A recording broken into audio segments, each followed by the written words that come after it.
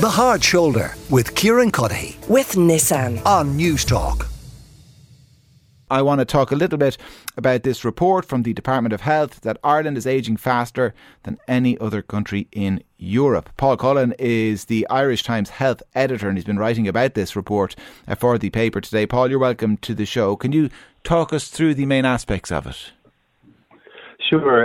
It's a Department of Health report that looks at all aspects of our health and our life, really. But what struck me yesterday was throughout the report, what permeated was the astonishing extent to which our population is ageing. I mean, we know that it's ageing, but the figures are really quite stark. Over the last decade, we've added 200,000 people in the 65 and over category. And then looking forward, if you look at the over 85-year-olds, which is the part of the demography that experts really have concern about because they tend to be the sickest, you're looking at there's about almost 90,000 over 85-year-olds at the moment. In 20 years' time, we'll have 222,000 it's forecast. So, you know, that's a big increase in people who tend to have what doctors call comorbidities. They often, in that age group, they might have 2 or 3 conditions that need minding.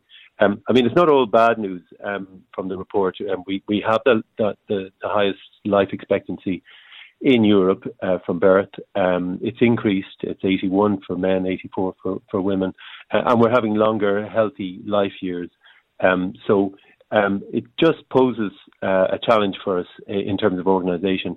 And obviously, older people are heavier users of the health service. And you can already see that in the report. Obviously, as you might expect, you're more likely, if you're old, to have a medical card. You're more likely to go to the GP more often. And you're more likely to have private health insurance. And the fact that we're ageing faster than anywhere else, I mean, is that simply a reflection of us playing catch up on other countries in terms of demographics? Yeah, I think it is. I mean, it's not so long ago, a few decades ago, since we were calling ourselves the young Europeans. And in spite of talking about the issue of the ageing society, it has been ageing. That's been something that maybe hasn't been in the foreground of our mind. And we have had a pass on that because compared to anyone who goes, obviously, in Europe, would be struck by the mature age of the population there. And we're nowhere near that. And we also have had higher immigration over the last decades as well, which has increased the pool of people of working age, which is a help to an economy. Dr. Barra Rowntree is with us as well. He's an economist at the ESRI. Barra, what are the economic implications for demographics shifting in this way? Yes, they're huge, really. So, as you kind of outlined, the population is ageing rapidly, and part of that's because we're, living longer, which is a great and brilliant thing.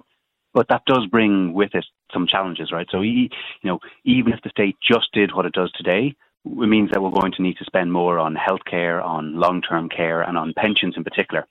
And on top of that, then, I think, there's pretty broad recognition, if you look at the opinion polls, that most people want the state to do more in many areas. And so just in terms of the big overall economic impact of this means that we're likely going to need to raise more taxes, that if we want to fund even the existing level of services that we have today, it's going to cost a lot more into the future because our population is changing so much. And so if we're not going to do things like cut spending elsewhere, if we're not going to do things like increase the pension age, one of the really big implications of this kind of changing demographics and aging population is that we'll need to raise more in taxes. Is there strong evidence that in terms of policy and politics and planning that we are well equipped to deal with all of this? Well, I mean, we have a good long lead in to deal with it. We know there is we were aging rapidly, but we're aging from a position where we're, as Paul was saying, look very young in terms of relative to our European counterparts. So from that point of view, we have time. We have a lot of time to kind of deal with this. But the kind of conversations that we're having, if you look at reactions to things like the Commission on Tax and Welfare report, or if you look at reactions to raising the state pension age, they maybe seem to kind of suggest that, we don't really need to deal with this at all, that we can, we can just pay for it and don't need to worry about it at all. But in the long run, we are going to have to deal with this. We are going to have to make probably more difficult choices than we're used to making. We've had, all in all, if you look at the last 30 years, a remarkably successful 30 years. We've had rapid growth. We've had very inclusive growth. We're one of the few countries in the world of advanced economies who've seen a decline in income inequality, right? And we've managed to do that while growing astoundingly fast, and that's made things kind of easier to do over the past 30 years. And if we're not going to have that growth, and if we're going to have these bigger challenges, there's hopefully that growth does continue. But if it doesn't, we do have these big challenges, and that does make it a bit harder to deal with. So, there are big challenges ahead, and we shouldn't kind of lose sight of the scale of them. But we do have time to deal with them, but it is important to start having, I suppose, then those conversations about how we deal with them now. And as Paul said, the rate at which we're ageing is a reflection of us catching up on where other European societies and countries are and have been for some years. So to a degree, I suppose we can look at what they have done to deal with this. I mean, you can, as you say, broaden the tax base, increase the tax take from the people who are already there, extant in the country. You can, I assume as well, increase the flow of inward migration as a way of dealing with this.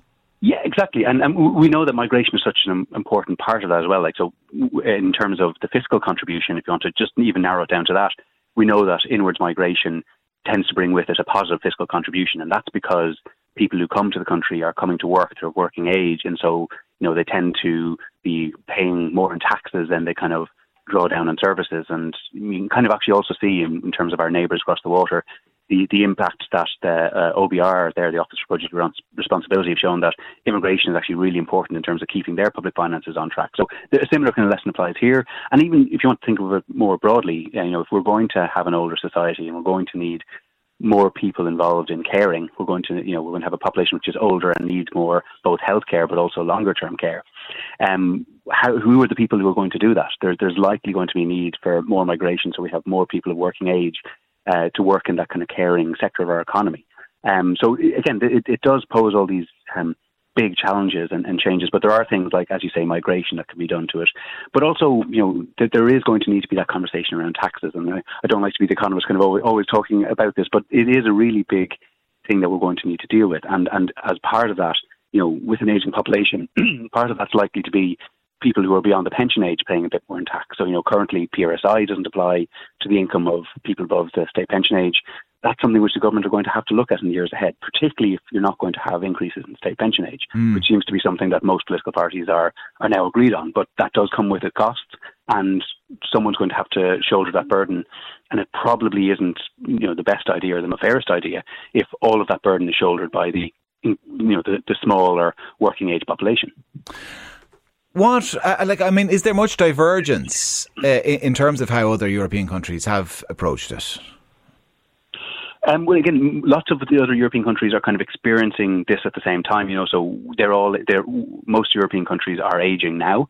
We're starting from we're starting from a very favourable position in terms of those demographics, but we're starting from a very favourable position because we've had such a weird and in a way poor future, right? We had outwards migration consistently through the 40s, 50s, 60s, and kind of in a way what we're dealing with now is that our population structure looks very different because a lot of the people who would be old today are living in Britain and the US, and so again from that point of view, what we're experiencing is something not dissimilar to, we're going to end up looking like maybe what in 20 years' time what Italy maybe looks like today.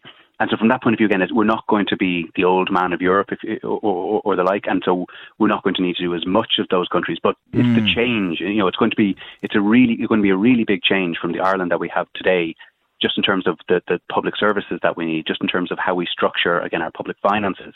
But so even though again we're not no one's kind of saying that we're going to be at the top of the pack in terms of the age profile of the population, it is that change that's really going to come as a big difference from the Ireland that we live in today to the Ireland that we're going to live in 20 years' time. And Barra, always interesting. Thanks a million for taking the time. Dr. Barra Rowntree is an economist at the ESRI, and Paul Cullen as well was with us. Paul is the health editor with the Irish Times.